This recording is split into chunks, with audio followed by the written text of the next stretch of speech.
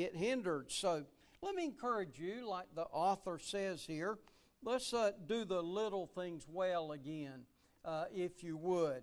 Now, we read from Revelation chapter 3, verse 7. Revelation 3 and 7, he said, "Write to the angel of the church in Philadelphia.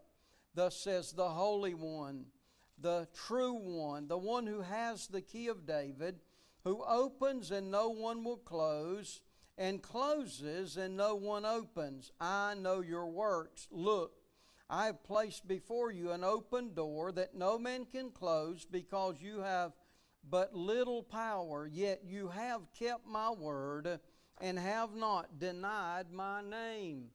Now, we are again in the sixth letter of the seven churches, okay? And this particular one, the Philadelphia church, is one of the churches that receives extra special, I call it gratitude, for what they have reached out and held into. Now, the sixth message in the church there at Philadelphia, talking about brotherly love. Now, it's even a hard thing sometimes for us to say, "I love you." Well, he's saying even more than that in this, and that is the church at Philadelphia was more of a serving church, and they were serving out of their love for the people. The writer reminds us that it is the youngest of the seven cities in Revelation 2 and 3. Now, again, go look at your map sometime. You can do it now if you want to in the back of your Bible. There should be a map, and it should show these seven churches. The only other church that we'll look at in this series of the seven churches at Asia Minor will be the church at Laodicea. And we know that that church was a lukewarm church. But here we find that these folks have been faithful. Look at some of the titles that the Lord identifies Himself with. He talks about the Holy One, the True One, the one who has the key of David and who opens and no one will close, and the one who closes and no one will open. So when we see Him describing Himself, it's almost seemingly repetitious, but by and far it's not repetitious at all.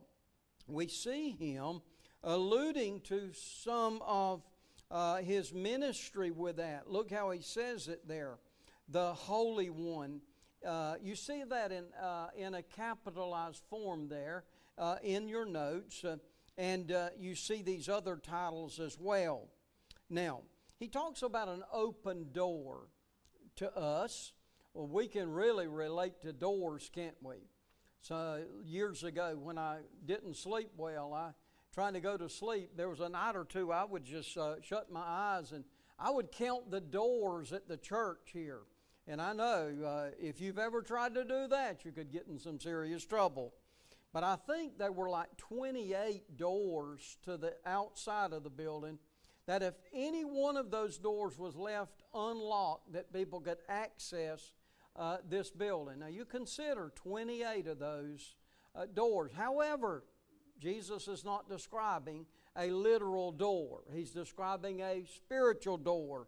And with that, he alludes to their works, first of all, and he talks about how that door opens and no man closes, and how that door closes and no one opens. So we know that God is the one who is absolutely in control. Now, it amazes me, but let's sort of tickle our nerves a little bit. Sometimes we get around in small groups and we talk about the way things are. And if we're not careful, we allude back to the way things were. And we miss the opportunity sometime to see the way the Lord is at work in our midst, because we're so dwelling on the bad things, or maybe how we're to solve those issues. Notice in the margin on the right-hand side, he said the door was open before the believers in Philadelphia. the door of salvation, the door that gained them entrance into eternity, was wide open. It was not to the church because of any great ability or strength they had. If we could look at it, it was all because of grace. You know, grace is something that we none deserve, but God gives it to us. Undeserved grace. And because of that, this is referring to that door. Jesus noted that the church had little power. Power not the issue. Faith and trust were, and that's the way the church, or that's what the church in Philadelphia had. How many of you can absolutely say, you don't have to verbalize it, but how many of you can look at your own life or experience and see that the Lord had opened some doors? You might have worried about something, but He opened the door before you ever responded. Can you imagine how maybe He provided a job in His time? How He's provided other opportunities. And in your life, you see that as just an open door. He doesn't push us through a door, does He?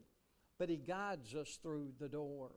And the church at Philadelphia was one of these churches that had a positive action and a positive reaction in every way. On page 56, let's look at a couple of things here. He talked about they had kept His word. They remained true to what they had learned and received. They had not allowed any distractions. If you remember the church last week, the Sardis church, the writer introduced that particular lesson by talking about distractions. And I remember some of the things we said easily distracts us. One of them was politics, and another one was media, whether it be television or radio or etc. But now notice this church, Philadelphia, is one that has kept His word. They have stayed focused. Folks, it is extremely important that we stay focused in our lives in these days, is it not? If we're not careful, we as a church collectively even, it's extremely important that we don't get focused on what I call the minors rather than the things that are major. And we determine here, because of the church at Philadelphia, that the little things matter most, do they not? They not only had kept His word, but they had not denied the name of Jesus. No matter what trials or persecution they faced, the believers refused to dishonor or deny the name of the one who saved them. Look at the hand there with the object in it. You know what that object is, do you not? What does it look like? It's a compass. Yes. When we see that, used very little anymore. I don't know where you could go to the store and buy one at, unless it would be a sporting goods store. But used for direction. But now it's all got minimized to a GPS. And man, we just punch it in and here we go. There is a compass on some of our cars or trucks still. You're going northwest at a certain angle. But anyway, I think the compass there is reminding us of keeping on the right route, going in the right direction. Just there, what I observed from that. Not only did he talk about the church in Philadelphia with the door being wide open and the world couldn't close it, neither could the world open it. And he said, I placed before you that open door. You've kept my word and you've not denied my name. He says now in verse 9, note this. I will make those from the synagogue of Satan who claim to be Jews and are not, but are lying. I will make them come and bow down at your feet, and they will know that I have loved you, because you have kept my command to endure.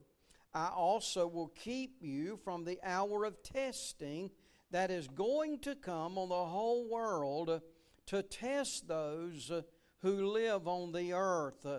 Now, again, some of his notes, if you'll notice, under the scripture there, it talks about remembering when teachers told us to pay attention. notice in the days that I went to school, there was lots of windows in the classroom. Maybe not when you went, but they were when I went. But now if you see some of the more modern learning facilities, they hardly have any windows in them. What you reckon? Why you reckon they might not do that? They may have no windows. What's that? Don't want you to be distracted. Now we know also it's for conditioning purposes. Don't let the sunlight in, etc. But I've always thought it was for distractions. And the reason I came to that conclusion was that I had a tendency to stare out the windows rather than listen to the teacher. And then when it came test time, she didn't have any of those questions on there that dealt with me not being focused. But here the Lord is reminding them there about who He is and some of the things there that could be distracting them or charting them off course. Yes, those times in our lives when we would not pay our closest attention cost us greatly. Now, he mentions a group here that of the synagogue of Satan. And then he also mentions a group that claimed to be Jews, but they were living a lie. And he says during the earthly ministry of Jesus there, told of a group of Jews that if they were Abraham's offspring, they would do what Abraham did. Now, to a Jew, when you start talking about Abraham, Isaac, and Jacob, their ears go high. Why? Because, again, of the patriarchs, and they could tell you much history. And they stood on firm ground with those things. But we also know that Lord Jesus is talking here about a group who claimed to be, but were not, and they were lying. And He said, I'll make them come and bow down there at your feet. Now the Jews in Philadelphia rejected the truth of Christ and therefore were not true Jews. You remember Jesus, I think it is it in James' epistle where it says that the Lord had given, the law to be the schoolmaster that would bring people to Christ. And therefore the Jewish people of all people should have recognized, because they knew the law. They knew the readings of the Old Testament. But He said, you are just claiming to be. You're not true. Why? Because you don't receive Jesus. Now, whatever oppositions these false Jews threw at them, the believers prevailed. They endured. They finished well. No matter how hard it was or had been, what obstacles were thrown in front of them, they remained strong. Folks, what a challenge for us to live by today. You know, the church is still being persecuted. You were in the first service. You remember Clint in his prayer talked about the 125 kids in Nigeria who were kidnapped in the last 7 to 10 days. And hey, the persecuted church is still alive and functioning. However, it's not a pleasant experience. If you keep up with any forms of these Messianic Jews, they'll remind us what persecution is. But the Lord said, He said, I am on your side. And He says now, I'll make them come and bow at your feet, and they will know that I have loved you. So these oppositions that these claiming Jews or Jews there that were claiming to be Jews, He said, I'll stand with you. And no matter how hard it had been, no matter what obstacles were thrown, they stayed strong. What a challenge. As a result of their faithfulness, Jesus promised them protection that only He could bring. When I read that statement, I thought about, I think it is Psalm 120, is it not? Where He said, some trust in chariots, some trust in horses, but we will trust in the name of the Lord our God. Amazing. how that we sometimes can lose that focus on who is greatest or what is greatest as well. Jesus said, I will be your protection when the hour of testing comes. Those who are alive on the earth, he says, I will be there. Now he goes into a little bit of information here about while many scholars see this as a reference to a time of great tribulation, they also debate the meaning of keep you from, when he's talking about keep you from that persecution or that tribulation. Many believe that Christ will remove his followers from the time of tribulation. We can talk about there about the rapture. Others believe this means he will protect his children from experiencing the wrath that comes through the time of tribulation. The main thing, though, is that Jesus keeps them. We know, or I believe, and I think you believe alongside of us, that the church will not go through the tribulation. You know, yes, the trump of God will sound, the dead in Christ will rise first. We who are alive and remain shall be caught up together to be with the Lord in the air. You know, some of you have got loved ones there. I have. I got a mom and a dad and many people there. So some believe, though, the church will go through the tribulation. I'll say this, the church may go through some tribulation, but it's not going to be the tribulation mentioned in Revelation chapter 4 through about Revelation chapter 20. Why? Because he's going to call us out. Aren't you glad? But there will be many go through the tribulation. But the saints who are alive when Jesus comes again, none of those saints will. However, to know exactly what this statement is, I don't know that we do emphatically know. Maybe it was just he will keep them in times of personal tribulation as well. The Lord is still our protector through everything, is he not? I am so glad that God does not allow us to get what we deserve, but he gives us his grace and his mercy as we continue through life faithfully. So, with that in mind, I just try to always remember that Jesus said he had tribulation, and so would we because of that. But when you think about the tribulation, which is a specific period of 7 years divided into months, what we see there is that is what is called the time of Jacob's trouble, and that'll be a time in which the Jews are greatly persecuted in the end. He alludes there when it says a trust fall is an exercise in which a blindfolded person leans backward until he falls, but he's fallen backward into the arms of those who are going to catch him. Now, you can maybe get a picture of that and how that those people who catch you are becoming a picture there of how he guards our lives as well.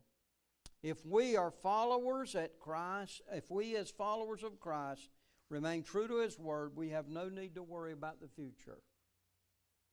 How many of you catch yourself worrying about the future a little bit? I do. I'll go ahead and tell you the truth. And you know why?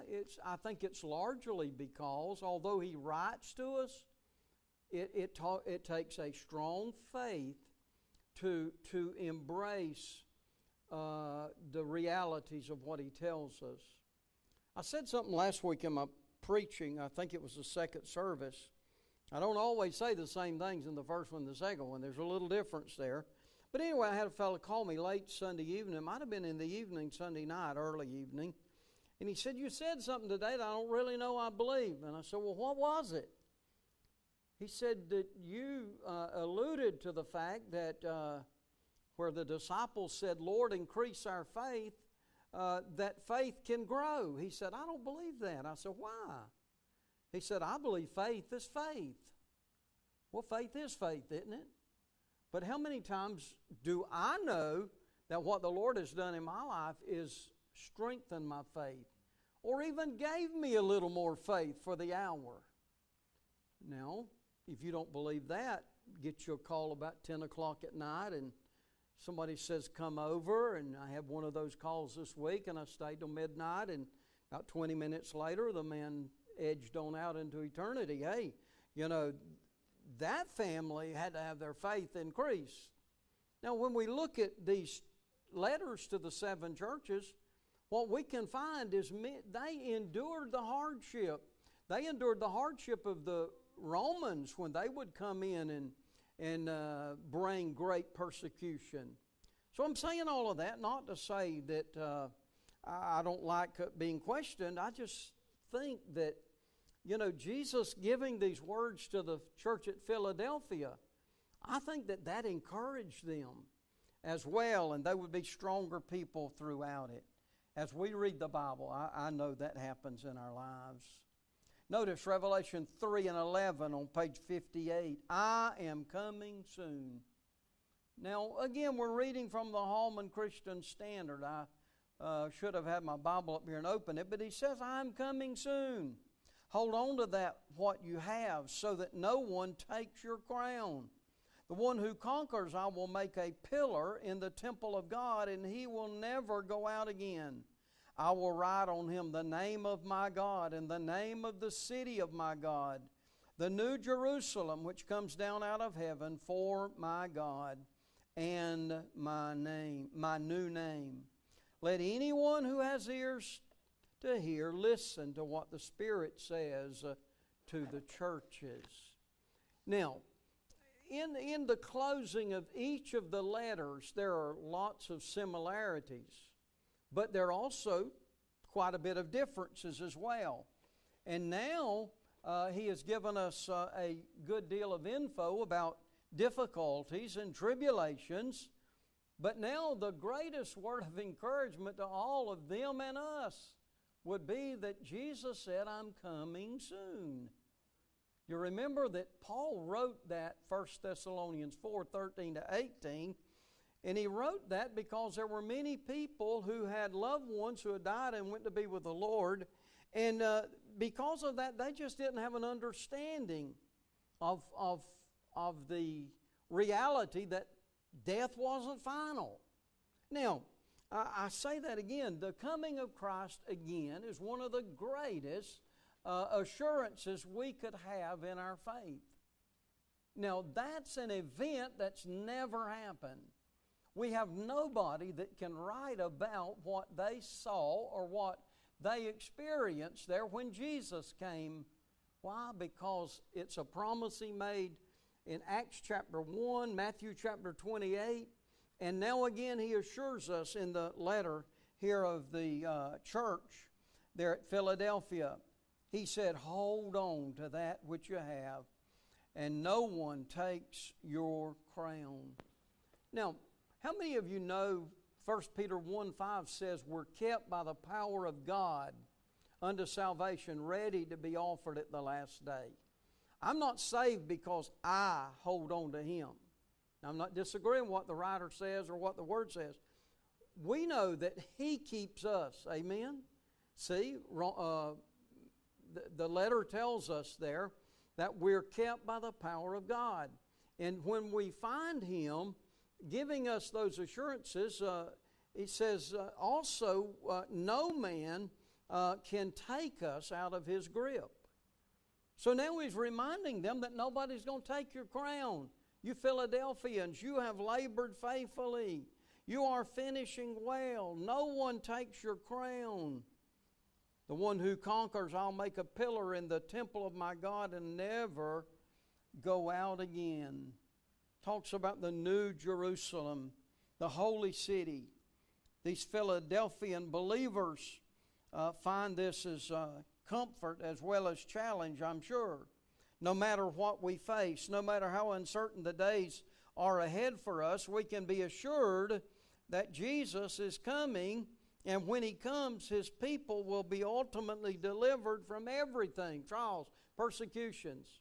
I think it's Revelation chapter 20. I really like that passage because it's telling us what there's a bunch of no mores. No more pain, no more tears, no more suffering. So that is what we all have to look forward to. You know, you may have 20 doctor's appointments next month, but hey, praise the Lord, they won't even have those in heaven. Wonderful to know. We could try to tie this together with the end time events that we know are ahead, which is the rapture, then the judgment seat of Christ, and at the end there's going to be the great white throne judgment mentioned in Revelation 21. But the letter is being written specifically to the Christians there in Philadelphia. But it is not only written to them specifically, it is written there as a circulatory letter. It's for all of us. And you know, we're not to just pick out and choose portions of that we want to hold on to. All of God's Word is applicable and useful for us in life.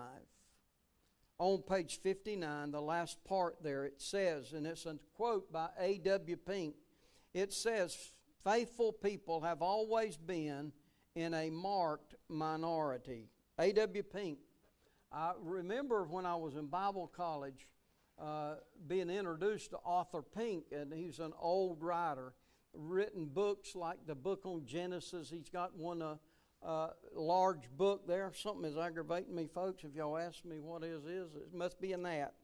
But anyway, A.W. Pink, that was one of his quotes out of one of his writings.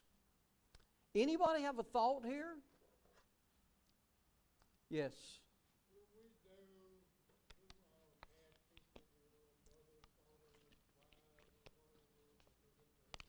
Mr. Benny says, will we know people as in certain relations like mom, dad, etc.? You know, I have a tendency to believe that we will recognize, but on the other hand, we won't be in those same relationships.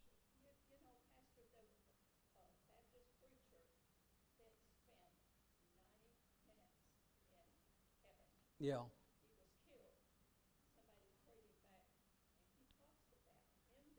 Okay. Right.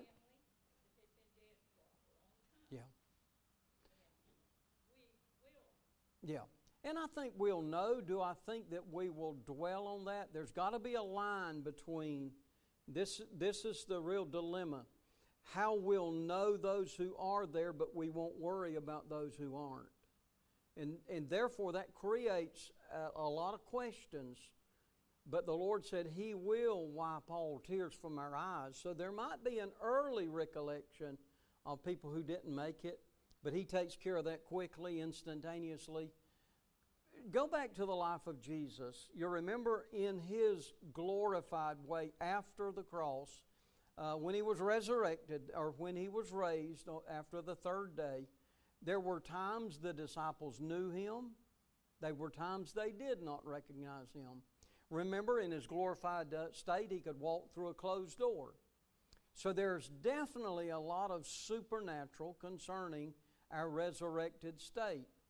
But I do conclude, like she was describing, that there will be a recognition of one another. But now He does say that we'll not know as we're known in the sense of marriage, etc., etc. Because you remember they asked the question one day, well now, hey, whose wife is she going to be? You know, she's been married 7 times. And he I think answered that question, that we wouldn't know one another in that way. Any other thought?